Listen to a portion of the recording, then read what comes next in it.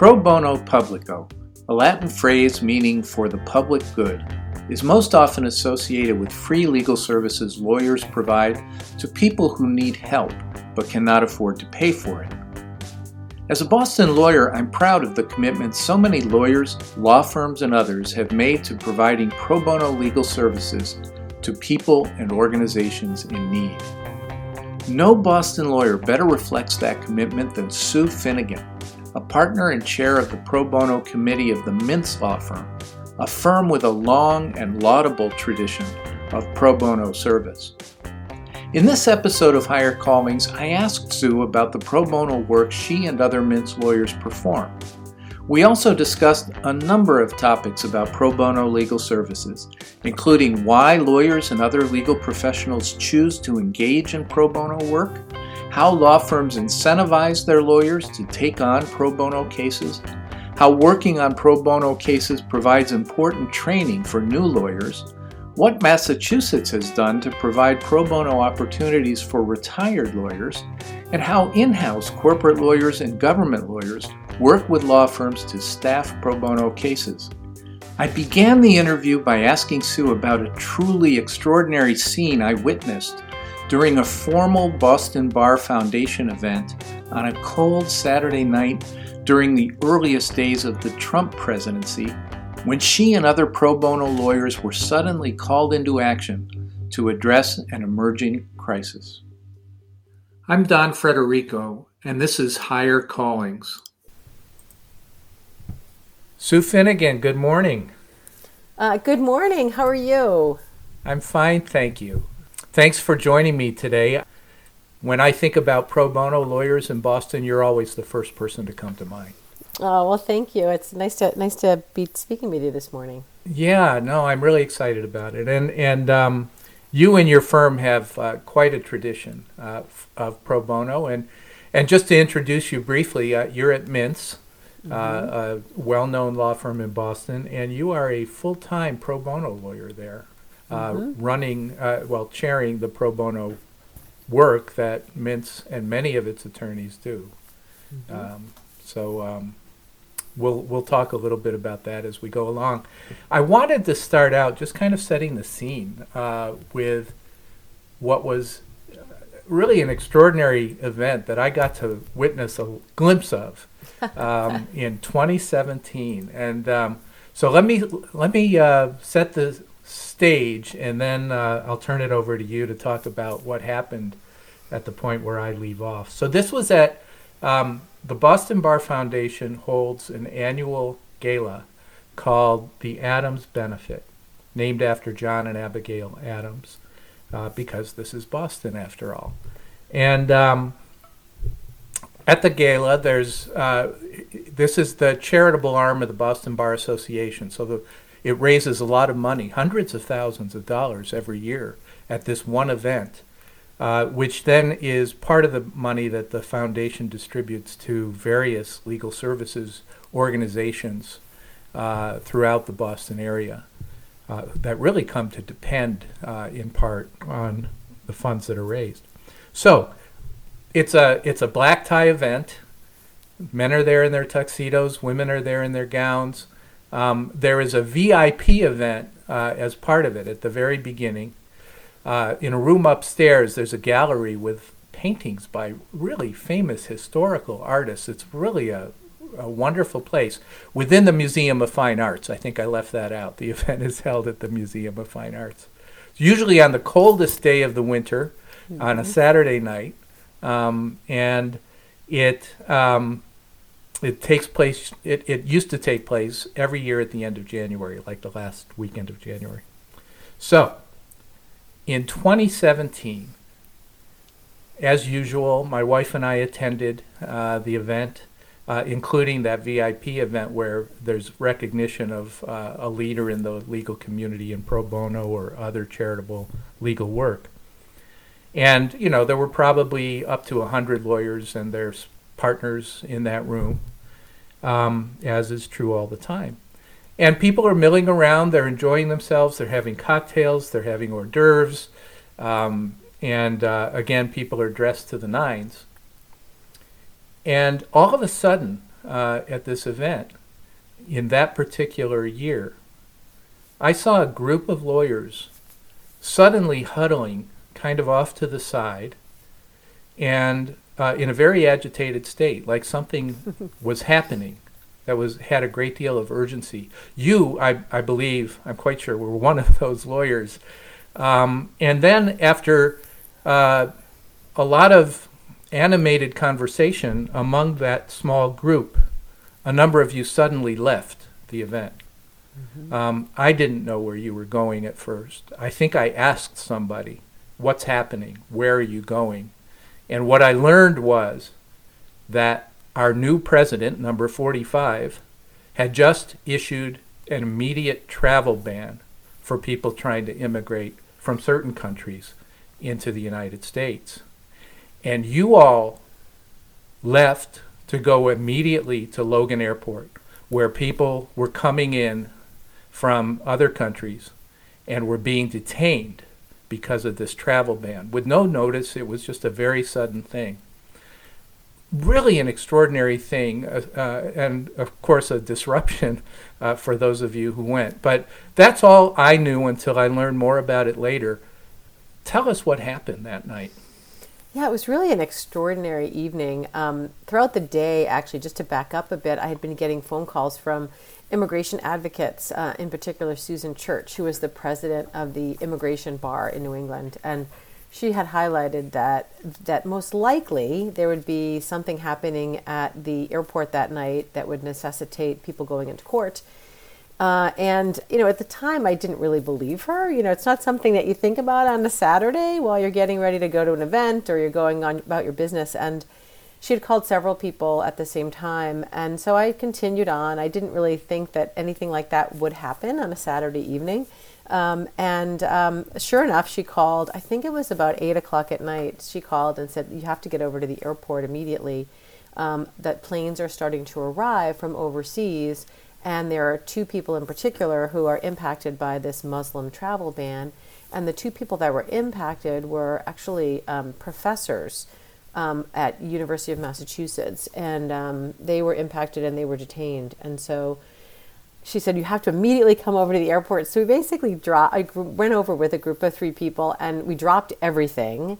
And as you said, it was freezing out. I don't know why we thought to not bring our coats, but we thought it was so urgent that we couldn't even wait in line to get our coats or get our car, and just jumped in an Uber over to the airport. So you showed up in the airport again in your formal clothing. Exactly. And everyone's kind of looking at us, but there were a lot of people protesting. It was kind of an incredible event. And while I was there, because it was so chaotic, we decided to go to the court, and they opened the court for us, the federal court for us that night. And it was probably, by that point, it was about 9:30 or 10. How do you make that happen? I know there's usually an emergency judge assigned all the time. Yeah. I think that, honestly, Susan Church actually made some phone calls, and they opened up the court, and there were 2 emergency judges that came in, one a magistrate judge, another federal district court judge, and they decided to sit en banc, and kind of, since it was such an extraordinary situation, Judge Barrow said 2 heads are better than 1, and so we'll both sit en banc and figure out what to do. And so Matt Siegel from ACLU came in from his house, and he had a template that was being used across the country by the ACLU in these lawsuits. And sure enough, there was an argument that was held, and we were all doing research on our phones. And by 2:45 in the morning, we got the order that we had hoped to get. Who was there arguing on the other side for the government? Well, there was actually the immigration, AUSA was there, but unfortunately, or I guess interestingly, when former President Trump enacted this, he hadn't really spoken to DOJ, and he hadn't really given them the heads up that this was going to go out. And so I think across the country, much like in Boston, none of the AUSAs knew what to do. Like, they had no guidance from DOJ how to respond. And so it was a really tricky time because he didn't know what to say, because he was kind of surprised as well. Yeah. So we were able to get, actually, that night, the broadest interpretation of the injunction of anywhere else in the country. And so throughout the next week, where all of these cases were playing out, many people who were stranded in other parts of the world were coming in through Logan to try to get access to the country. What happened to the two professors? They ended up getting out of detention, so it was kind of tricky. So we were trying to get in there before, so it would still be a relevant case, And so we ended up filing the case in short order, and they ended up getting out of detention, thankfully.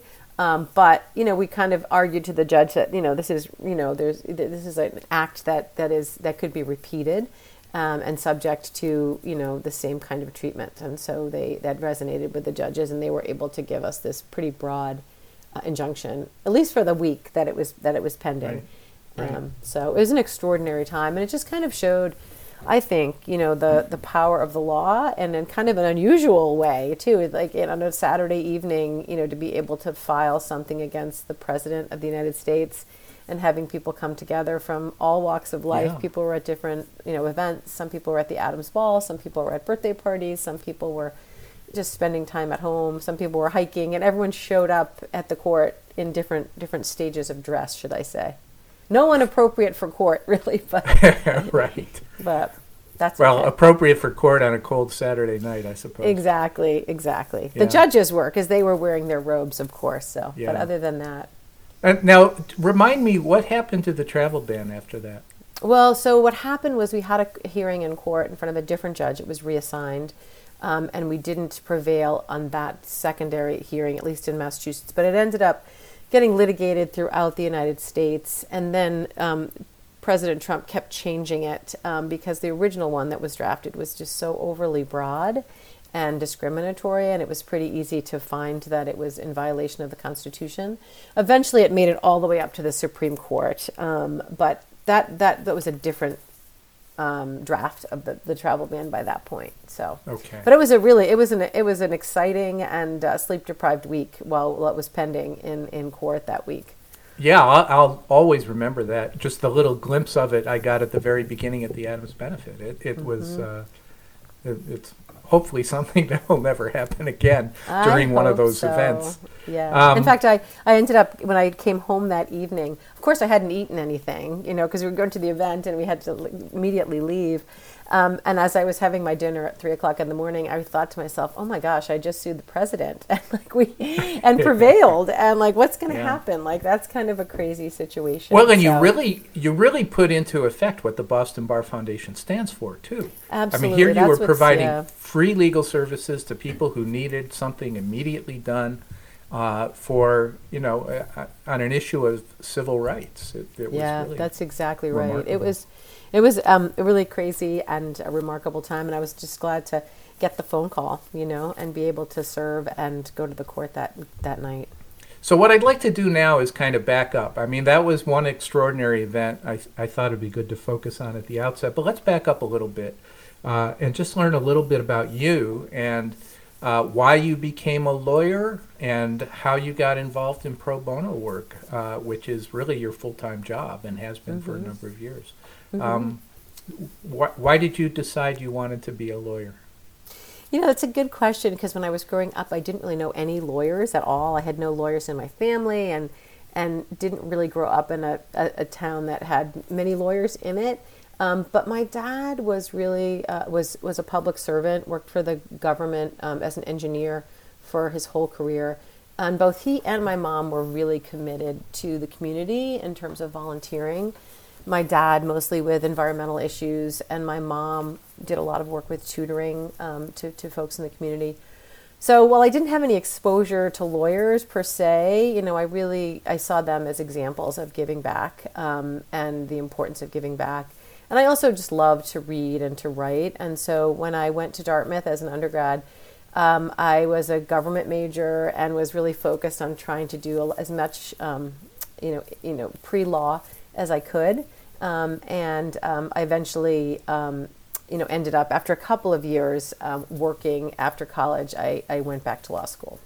Right. And you went to Boston College Law School. Mm-hmm. That's right. That's right. Had a bit of a Jesuit education, I suppose, which I don't know if that had any Absolutely. influence on you in terms of your Yeah, thinking about what you wanted to do as a lawyer. it did actually. I specifically went to BC because of that, I think, and and then when you go there, you basically are, kind of, it's instilled in you that, you are, it's important to give back, and, we are really privileged to be lawyers, and that's part of what we do, is to give back to the community and to give back to people who need the help. And so I had every intention of going into either the public sector or public interest when I graduated, and was able to clerk for a couple of years.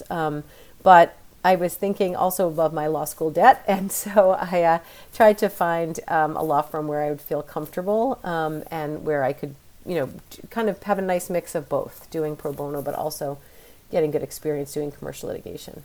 So you ended up at Mintz. Mintz, it used to be Mintz, Levin, Cohen, and Popio or something, I think. Yes, it was I'm very sure long. Glovsky's very in there long somewhere. Name. Yes, Yeah. there's a bunch of names, exactly. Now we But- go by Mintz, but Okay, and it's been around for a long time, and it's a very well known and well respected Boston-based law firm. I know there are other offices outside of Boston, but I'll always think of it as a Boston law firm. And it had a track record for pro bono at the time you joined it, didn't it?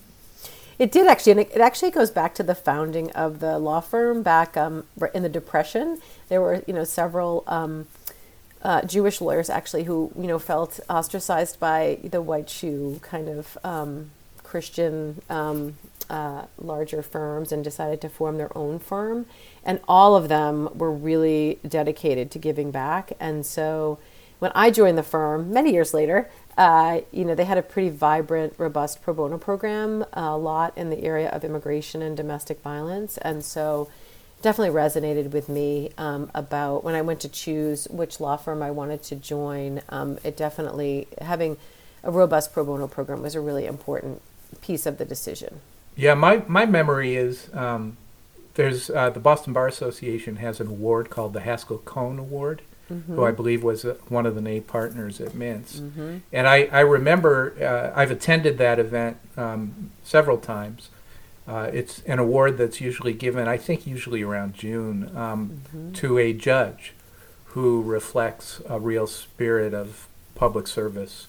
I remember maybe the first time I went, I think, is it possible that Mr. Mintz was there? Was he still alive at the time? Yes, he loved that event, actually. Yeah. He loved that event. He was very close with Haskell Cohn. I missed out on practicing with Haskell Cohn by a couple of months, but he was a Dartmouth alum, and Mr. Mintz loved that event. So he just really loved it. And a couple of years before he passed away, he said, listen, if I end up passing away, which I will, I want you to make sure that this continues, because this is a really important part of our history as a firm.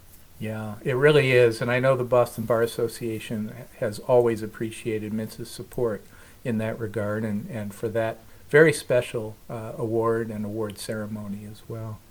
Okay, so you went to Mintz. What kind of work did you do when you got there? So when I got there, I was doing mostly commercial litigation, just a very general practice, something that you probably can't do now, just general commercial litigation, which I really loved, because I don't know, you just learned about something new every day, and I really loved it. And I was able to do a lot of pro bono work. I probably did about 200 hours of pro bono work every year. That is a lot. Yeah, on like homelessness and on gender violence and immigration, primarily during those years. But I was there for about 10 years with that kind of mix, both as an associate and a partner. And then you became the pro bono partner at Mintz. Tell me about that. Was that a new position that was created? Yeah, so I ended up leaving the firm after 10 years to be the legal director at a nonprofit called the Victim Rights Law Center, focused on sexual assault clients. And so I was there for about 3 years, but I kept in touch with people from Mintz, because Mintz did a lot of pro bono work. And I got a call from a couple of people at the firm saying that they were thinking about trying to do a better job at managing their pro bono program. There's like 300 or 400 cases going on at any given time, That's and hundreds a ton. of people working on them. So if you think about it, it's like a pretty big section of the firm. How big was the firm at the time, Susan? I'm trying to think. I'm trying to think when I came back to the firm in 2007. I think we had like 4 different offices throughout the country, and probably 350, 400 lawyers, something like that. And 300 of them were doing pro bono? Well, it was staff too, like 300, Oh, okay. like 300 staff and project analysts and paralegals. And so I think they wanted to like make it not just a like our pro bono committee did a great job, at managing it, but they kind of wanted someone to really manage it instead. So they invited me to come back as a partner, and I became the full-time pro bono partner in the litigation section. And I was oversaw the pro bono work of the firm in all the offices, and became the chair of the pro bono committee too. And you actually also have litigated some of the pro bono cases as well. That's right. Yeah. Part of it was that when I came back, it was actually really interesting. They said, we really want you to focus on pro bono cases, and we want you to mentor junior associates in the litigation section and give them really good professional development opportunities. So typically I have between 5 and 15 cases that I work on at any given time. And those cases can range from like having one associate work with me to like, a really large team of like 10 people or 15 people working on a case. Are there still hundreds of people at Mintz every year that are doing something along the pro bono lines? Yeah. It's funny, like, we have about 300 or 400 matters going on, and I know just give an example of, we had put out a call for volunteers about a year ago to help with Afghanistan refugees, and I was thinking that we probably wouldn't get that many people. It's the summer, everyone's on vacation, people are really busy. And just for that one project alone, within 24 hours, we had 110 people at the firm raise their hand to help. Wow. Which was actually not just attorneys, it was like people in the marketing department. And so about 10% of the entire staff firm-wide volunteered to help on these cases. So let's talk about that a little bit. I think, I'm interested in how different law firms handle pro bono. I don't think I know of other firms that have a lawyer serving as the full-time pro bono lawyer and chair of the pro bono practice, though maybe there are, maybe other firms do that. What's your understanding or experience with that? I would say I came in 2007 into this role, and at the time it was relatively new. I would say that most of the top 200 firms have someone kind of managing, sometimes not a lawyer, sometimes not a practicing lawyer. I would say that people who are in the pro bono partner level role, there's probably a couple of dozen of us globally, like, in other countries too. So there aren't that many people who are playing that same role, but there are a lot of people who are doing something, in pro bono. Sure. And making sure the firm is managed. Yeah. My experience, which is very limited because it's basically the few law firms I've worked for, there are pro bono partners, but they're also expected to practice law that is generating revenue for the firm. That's right. Yeah, that's right. You're not in that role. You're 100% of your time is pro bono. One issue that comes up frequently with pro bono programs is, how do you incentivize lawyers to take on pro bono cases?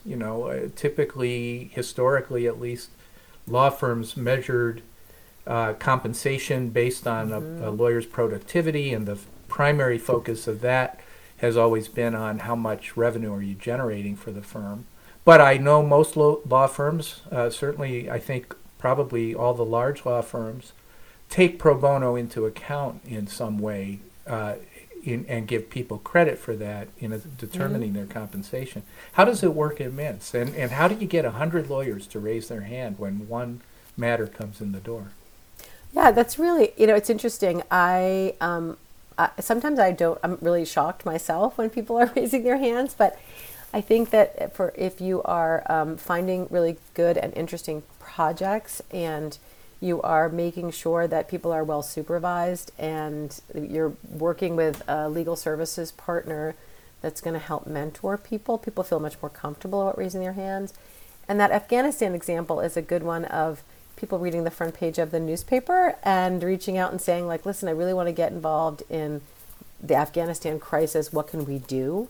And I think that particular incentive has come about over the last maybe 4 or 5 years. It's kind of like one crisis after another, and so trying to respond to every single thing that comes through the front page of the newspaper is a little challenging. Yeah. The most recent, I guess, would be the reproductive rights issue.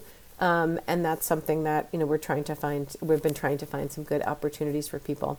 In terms of incentivizing people too, like we are definitely, a lot of firms have like caps on their pro bono time or have mandatory pro bono. We don't have either of those. So, and I can see the benefit of doing both. Like some people want to have a mandatory pro bono number so that they can, to the outside world, they can say 100% of their people participated. And then others have caps for that very reason you mentioned, because they have to incentivize. So ours is, we can do unlimited, but you have to reach a certain threshold in order for it all to count for your bonus purposes. Okay. But there are several people I know right now who have 300 hours of pro bono time, and they'll get a bonus based on all of those hours, because they're quite busy. Well, and it sounds like, sure, there's a financial incentive up to a point in doing pro bono. And you don't want to have, if you don't have that, then what you really have is a disincentive from doing pro bono because it takes time away from the work you do get paid for. But it sounds like there's also just a lot of internal motivation, that people respond to a need that they want to be part of the solution for.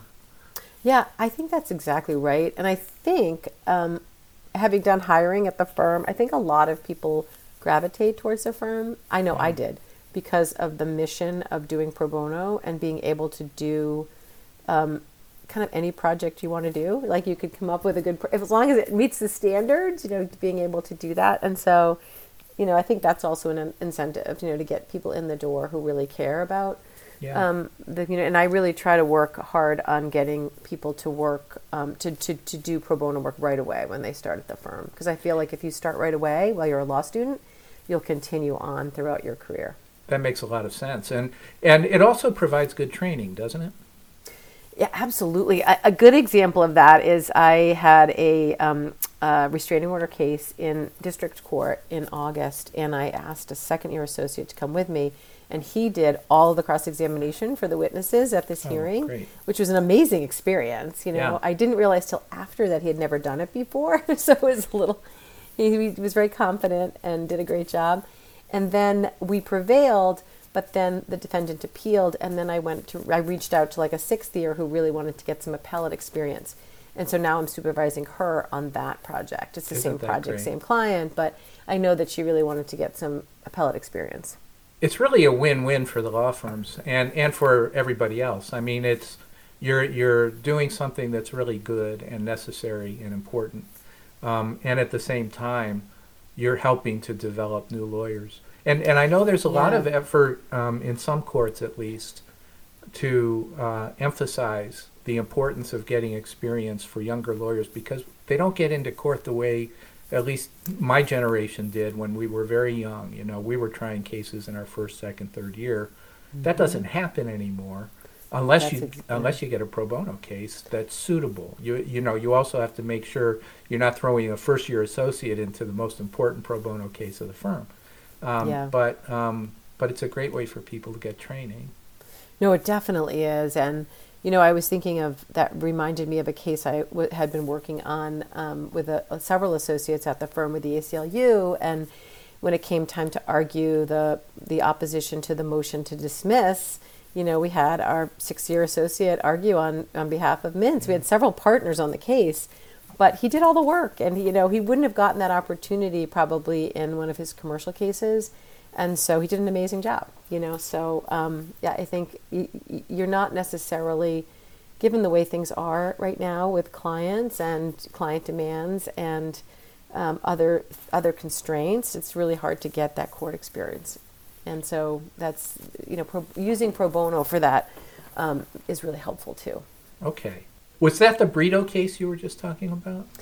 Actually, it's not. That is a case that I'm working on with the ACLU on because the government has not done anything with the humanitarian parole cases that I mentioned from Afghanistan. The government has really either delayed or denied the adjudication of those, and so we filed a case last August with the ACLU. That was the first case to try to force the government to move along those cases more quickly, because many of our clients we've had several clients, unfortunately, who have perished, have been murdered by the Taliban while their cases are pending. And so it's a real urgent case. So how does working with an organization like the ACLU work? How does the partnering between a private law firm and an organization like that work?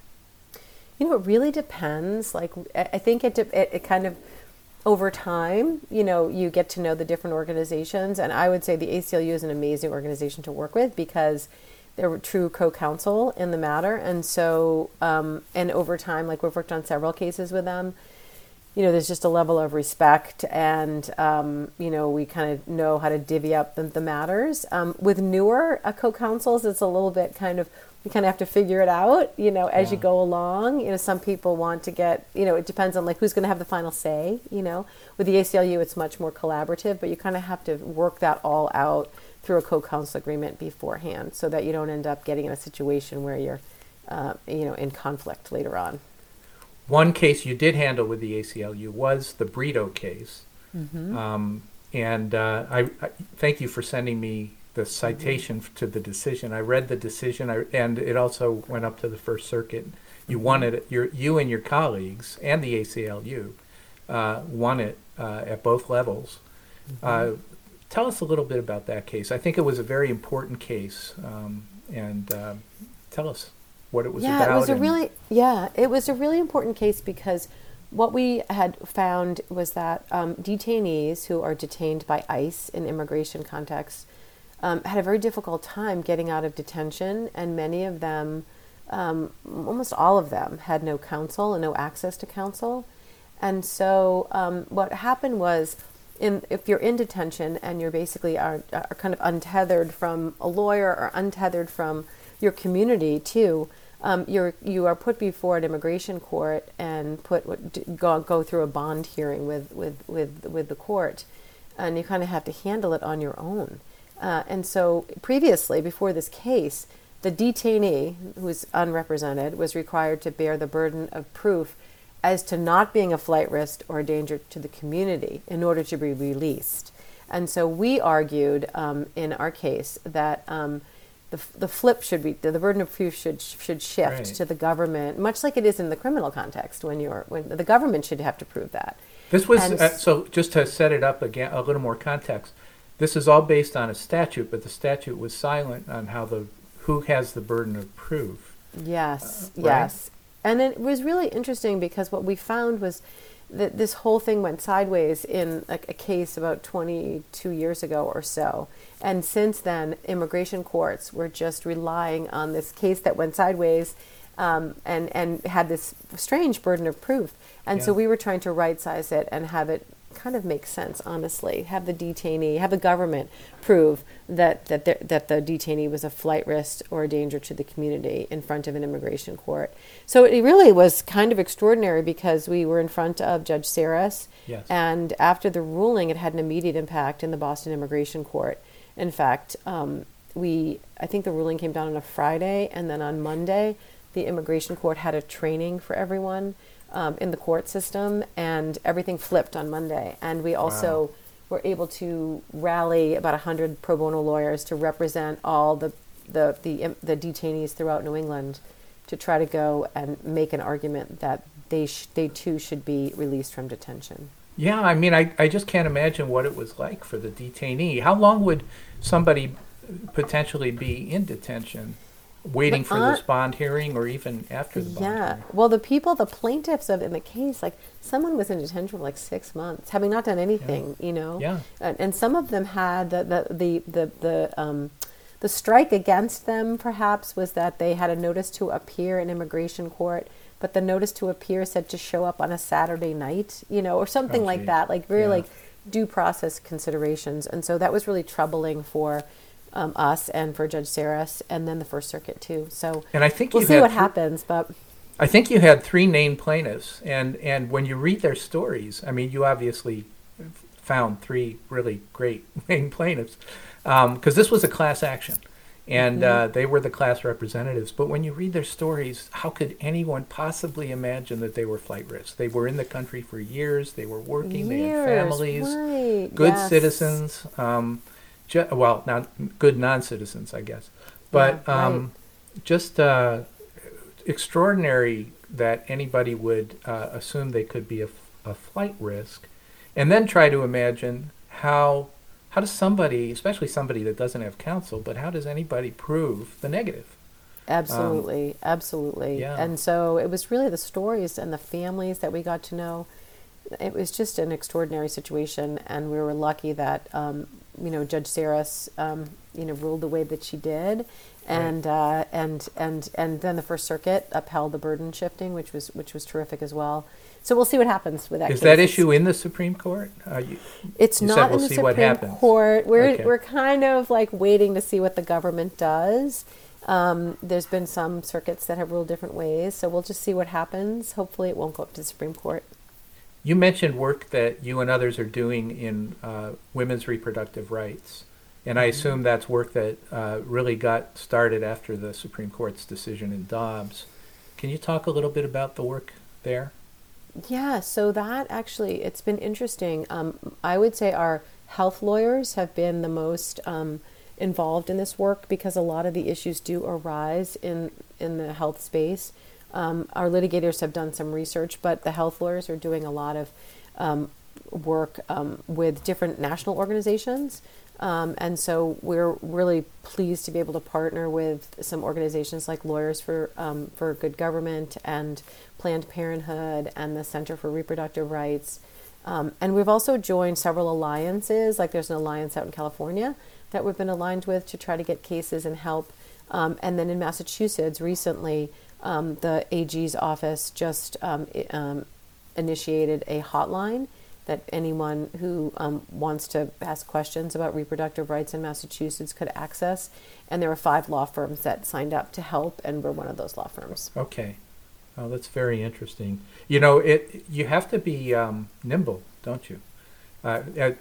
I think that story of what happened at the Adams benefit shows a certain degree of nimbleness, but also you get the Dobbs decision. You knew it was coming before it actually came down, but still we you did, had but to it's act interesting quickly. too. Yeah, and you want to make sure, I think the hard part is you want to manage expectations because I think everyone wants to help, but you also want to make sure you get opportunities that are substantive and you're working with good organizations too, which is not always the case. Not every organization is going to be a good partner. So yeah, you do have to be nimble, and there's a little bit of crisis fatigue going on too in the pro bono community. Those that run our programs, like every day there's something new, and during the prior administration, there was something new every week that you were trying to respond to. So, but it's exciting too. You can make a difference. So that's really what it's all about. Well, and you and your firm and many other pro bono lawyers in Boston and elsewhere really do make a difference. Well, you're also engaged with different committees and commissions. One of them is the Access to Justice Commission. How did you get involved in that, and what does it do? So I got involved in the Access to Justice Commission through my work on the SJC's pro bono committee, and I was really trying to work on that committee, on the pro bono committee, and trying to help the Access to Justice Commission kind of focus on pro bono as a way of addressing the access to justice crisis. And the commission itself generally really focuses on the premise that the court system has developed over the last, centuries, right? And it was developed by lawyers and judges, and it was developed with the thought in mind that a judge would be sitting on the bench, and there would be a plaintiff and a defendant, both of whom have lawyers. But the reality over the last 40 years or so, right, is that in many courts in Massachusetts and elsewhere, the family court, housing court, consumer debt, a majority, and sometimes even up to like 99% of the people don't have any lawyer. And so the court, it's a very difficult situation for a judge to oversee that kind of proceeding because no one knows what they're doing.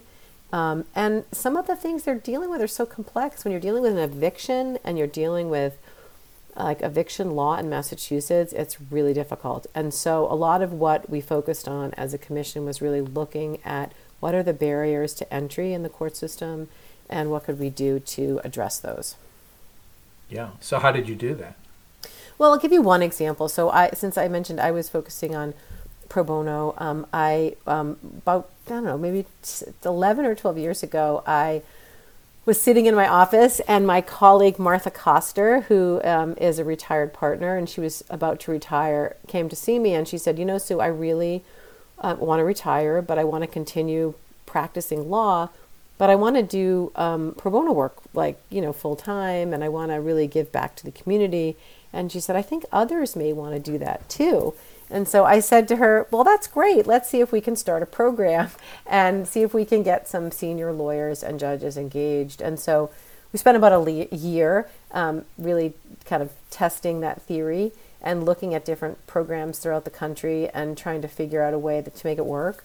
And so we piloted a program a year later, Martha being one of the pilot attorneys. Yeah. And since then, close to maybe 200 lawyers and judges have given back 10 to 20 hours a week of time doing pro bono work at different organizations. Yeah, I saw that. That's it looks like a excellent program. How has it worked out? I mean, is a lot of good work being done? Yeah, it's really amazing, actually. We started this program and had kind of low expectations because we were told by many people that really wouldn't work, and people may get they wouldn't get excited about the work. But we found was that people generally who gravitated towards it have loved it. And Martha, for example, has continued. She has done immigration work for PAIR, the Political Asylum Immigration Representation Project, and she's continued doing that for 10 years. And she works like 20 or 30 hours a week doing those cases. That's so it's amazing. Pretty amazing. And she's not unusual. Most people do continue with either their partner agency or work on another issue. And they've really made a huge difference in working at legal aid organizations, working in the court system, working for nonprofits, and a lot of them using the skills that they were using as a commercial litigator or a real estate lawyer or a nonprofit lawyer, and really dedicating their time to that. But secondarily, which is not something that I had really anticipated, we've tried to develop this community of lawyers. And I think when you retire, you're kind of looking continue to have a community. And this has provided a community for a lot of retired and retiring lawyers and judges to continue to work and share their experiences. And we meet once a month and share experiences and learn about issues relating to access to justice and low-income people throughout Massachusetts and nationally. It's such a great idea and such a great opportunity for people who do want to keep helping, using their law degree and their experience to help people after they retire. So kudos to you and the others for doing that.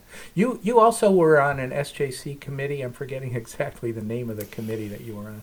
So I was it was the Standing Committee on Pro Bono Legal Services for many years, and that committee it really focuses on incentivizing lawyers to do pro bono work in the community, and so looking at things like the Adams Award and other Adams, the Adams Award that they give out every year for extraordinary pro bono work, and also thinking about one thing we thought about was how to expand on the awards that were given out. And so one thing we did was give out awards to law students as well to incentivize them. And their stories are really incredible. They each give speeches at the Adams Award ceremony, and the law student typically is just extraordinary and will continue to do that for throughout their lives, I think. That's great. Now, one thing we haven't touched on, and we probably should mention it, even though you and I are both litigators, we always think of pro bono work as litigation, but there's a lot of non-litigation pro bono work out there. Can you give us some examples of some of the things that you've seen at Mintz or elsewhere? Yeah. So, there's some more of the kind of traditional, transactional work. So people working on behalf of nonprofits and serving as outside general counsel, or working on mergers of two nonprofits. And then there's also, over the last decades, there's been an uptick in, particularly at the Lawyers for Civil Rights or Lawyers Committee for Civil Rights across the country, working with low-income entrepreneurs and kind of working with low-income entrepreneurs who are working on like companies. You're helping people start for-profit companies, but you're also helping them because they're in areas of the community that need help, and they're working on issues that maybe they're socially minded, or maybe they're just trying to start a company and they need the help.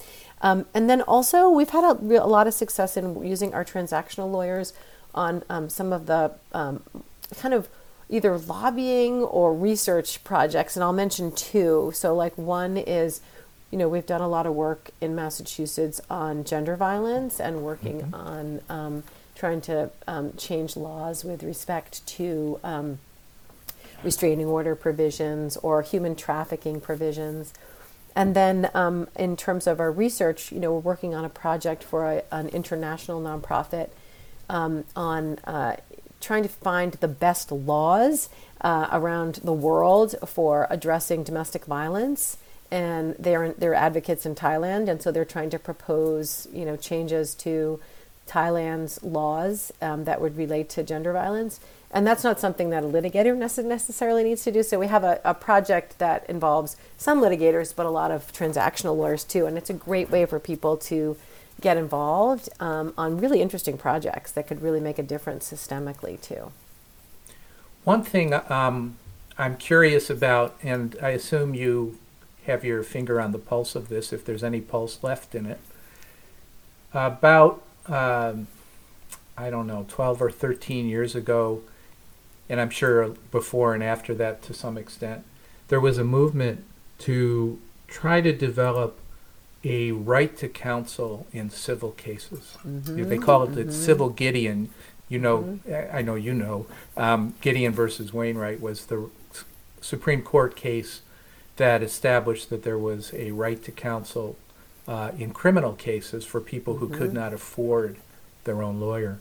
And so there was a movement that was actually seemed to be gaining some momentum back around 2010, 2011. The ABA was part of that movement. They had lawyers, I think David Boies and Ted Olson were chairing it, if I recall, pretty well-known lawyers. And they were going around the country having hearings to try to develop a record to establish why there should be a right to counsel in civil cases. Nothing global, I guess, ever came out of that.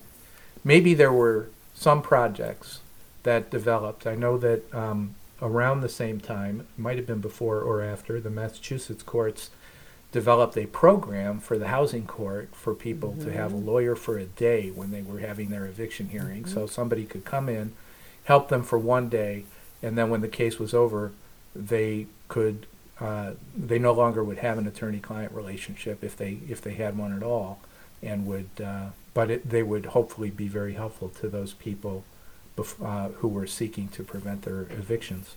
So what happened? Is there still any life left in the movement to have a civil right to counsel, or has that ship sailed? Yeah, that's a really great question. So as you know, the BBA had a committee that focused on this issue in 2007, I think, or 2008, I think. And the focus areas were on immigration and housing and family court, and came up with some pilot programs. And I think it was tricky because at the time funding wasn't available to do that. But they did serve as a basis for later on. And so, for example, in the housing context, the people that worked on that pilot are people that continued working on that, Jean Terrell, Russell Engler, and others. And then during the COVID crisis, there was a right to counsel, actually, for several years, funded by Governor Baker. And, that pilot sort of served the pilot concept served as a basis for that. So it's really interesting. So you're right, there isn't this global framework. But I will say that people are still very much working on this project. And I would say that there are different ways to get at the issue. One would be through litigation. So I worked on a case that went up to the SJC with legal aid, and we were successful at getting a right to counsel in a guardianship case. So that's one way, through case law. And then another way is through like funding through the through the government, either the governor or the legislature. That's another way. And I think there are just different template models throughout the country. So, for example, in New York, there is a right to counsel for housing and also a right to counsel in immigration proceedings, too. So it's kind of interesting. So the little pilot's going on, but you're right. It hasn't really taken off in terms of the way one had hoped to. A lot of that does relate to funding and not necessarily relate to the need, because the need is so great. So it's really, I think it's tricky, but it's still going on, but it hasn't made the big national splash that one would hope that it would. Yeah, it seemed to sort of fizzle out, but fortunately there's still a lot of good people doing pro bono work to meet at least some of that need. Right, and programs like the Housing Court Lawyer for the Day program. And that's still going strong too. That's still going strong. Good. Yeah. Well, a couple of other things I want to cover with you just briefly. I looked at your bio, and you've won like 24 or more recognitions and awards for the work you've done, which is truly extraordinary. In 2020, you won the Ralph D. Gantz Award for Extraordinary Leadership in Pro Bono Services. You were the inaugural recipient of that award, which, as I understand it, is given out by the Massachusetts Supreme Judicial Court. And for those who don't know, Ralph Gantz was the Chief Justice of the Massachusetts Supreme Judicial Court for a number of years. He died suddenly and unexpectedly a few years ago, and was a real loss to the legal community and the court system. You worked really closely with him for a number of years, I think, on access to justice and pro bono, the pro bono committee. Can you just say a few words about his legacy, Chief Justice Ralph Gantz's legacy?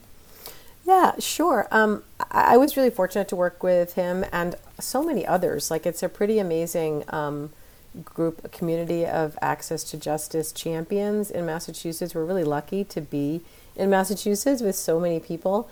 And I guess the biggest legacy is that, the work of the commission is still going strong under the leadership now of Justice Georges and now Mary Jane Benner Brown, both of them co-chairing it. And so I think that's the biggest legacy, I would say, because people are continuing to work on these issues, these really important issues of access. And it would have been really a shame for everything to just come to a halt. But luckily, there's a whole community of people who really care about these issues. And I rotated off too of the commission a year and a half ago, but it's still going strong, and I'm really proud of the fact that it's still going really strong. What do you see as the need right now for any kind of systemic advancement of access to justice in the court system? And that could be an hour-long conversation. Exactly. I'm going to give you a couple minutes. Okay. But what are some of the needs? I'll try to be brief. Sure. I mean, I think you touched upon one, is getting attorney access, whether it be a full-time legal aid attorney or a pro bono attorney, getting a right to an access to a lawyer in some context, whether it's a lawyer for a day program or full representation, is critical.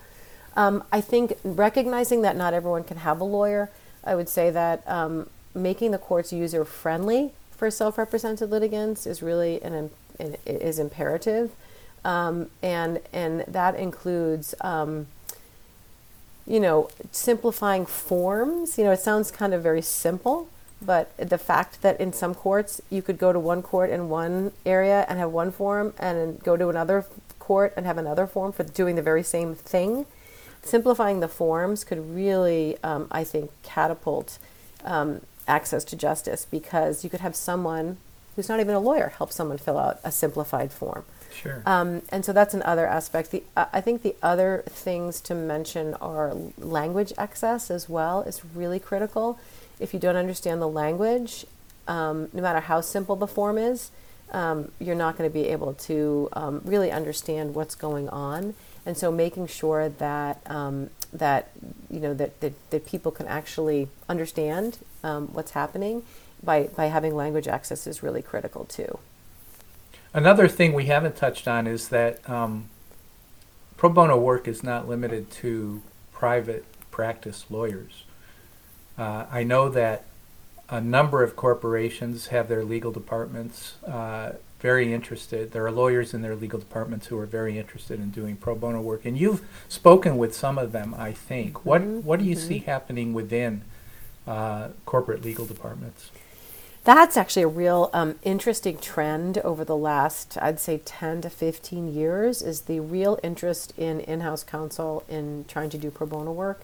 Many of them came from firms that had a structure in place. And so it's a little bit daunting, I think, sometimes for in-house counsel to actually set up a bespoke program for all of their attorneys. Sure. So a lot of them are relying on their law firms. And so we just did a program last week with a client of ours, and it was a mix of Mintz lawyers and this client's lawyers, and trying to make it easy for them to kind of plug in and be trained and at least give them the structure that's missing, I think, is really important. And so I think the more we can simplify things and provide kind of bite-sized opportunities for in-house counsel, the better off we'll be. And I would also give a shout out in D.C., for example, a lot of government lawyers are doing pro bono work too. So it's really interesting to think about starting out as a law student, what you can do, and then whatever you decide, whatever you go into, whether it's private practice or the government or in-house counsel, trying to plug in some ways, and then providing for opportunities when you're retired too. So it's sort of a whole spectrum of opportunity, I think. One thing I came to realize several years ago was that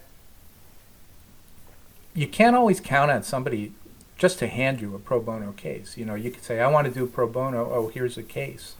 Sometimes you actually have to take the initiative and go either find the case or connect to the organization that has the need, and they'll find a case for you, or they'll have a case ready for you. For the attorney or law student, I suppose, but mostly attorneys who listen to this podcast, what advice do you have about how they can get involved in pro bono? Yeah, I would say start with your bar association or your law school, because law schools now have people who are in charge of pro bono opportunities, which is most of them do. Yeah. And then bar associations are a terrific way to get plugged in. I mean, both the Boston Bar and the Mass Bar have amazing opportunities for people to, at least, even if they're not, the bar association isn't doing the project, they can at least send you to the right place and find a resource. And then I would just say it would be really important to network with people like me to find out what are the good opportunities in your community, because they are not all equal. Some of them are better than others at doing pro bono work, and you want to have a good experience, and you want to get the right training and mentorship too, because the worst thing you could do is take on something that you don't know what you're doing and have a bad experience. And obviously your client is not going to benefit from that either. So I would try those three things, and I would just encourage everyone to try to give back. I mean, we have this amazing,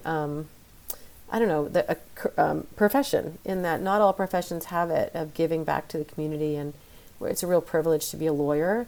And there are just many things that you can do to really save someone's life, or help them get out of poverty, or address their civil rights violations. And we can all do that because we have been trained to do that. So, and I can tell you, as someone who's a little more advanced in my career than you are, that when I look back now on the career that I've had, the things I remember most and am most proud of are the pro bono cases I did. And I didn't do a ton of them, but I did some, and those are the cases that stand out, that I am really grateful I had the opportunity to work on more than any others. So yeah, I agree. Those are the cases that they're just incredible opportunities, but also the ones that keep you up at night too, right? Yeah. So it's kind of they're relying on you to really solve some really difficult problems for them. So, but it's all for the good. It is all for the good. Sue, thank you very much. This has been a really, I've enjoyed this conversation. I admire, as you can tell, the work you and your colleagues at Mint do. I think, I know the firm must be very proud of it, and I'm just really grateful that there are lawyers like you and law firms like Mintz that are out there meeting the need that so desperately exists in so many quarters. So thank you. You're a great role model. Oh, thank you, Don. Nice to speak with you. It's good to speak with you. Take care. This has been an episode of Higher Callings. Your host is Donald Federico. Music is provided by Fancy Mountain, and our logo was designed by Matt Pedro. The associate producer is Brian Federico. Higher Callings is a production of Federico Media, LLC.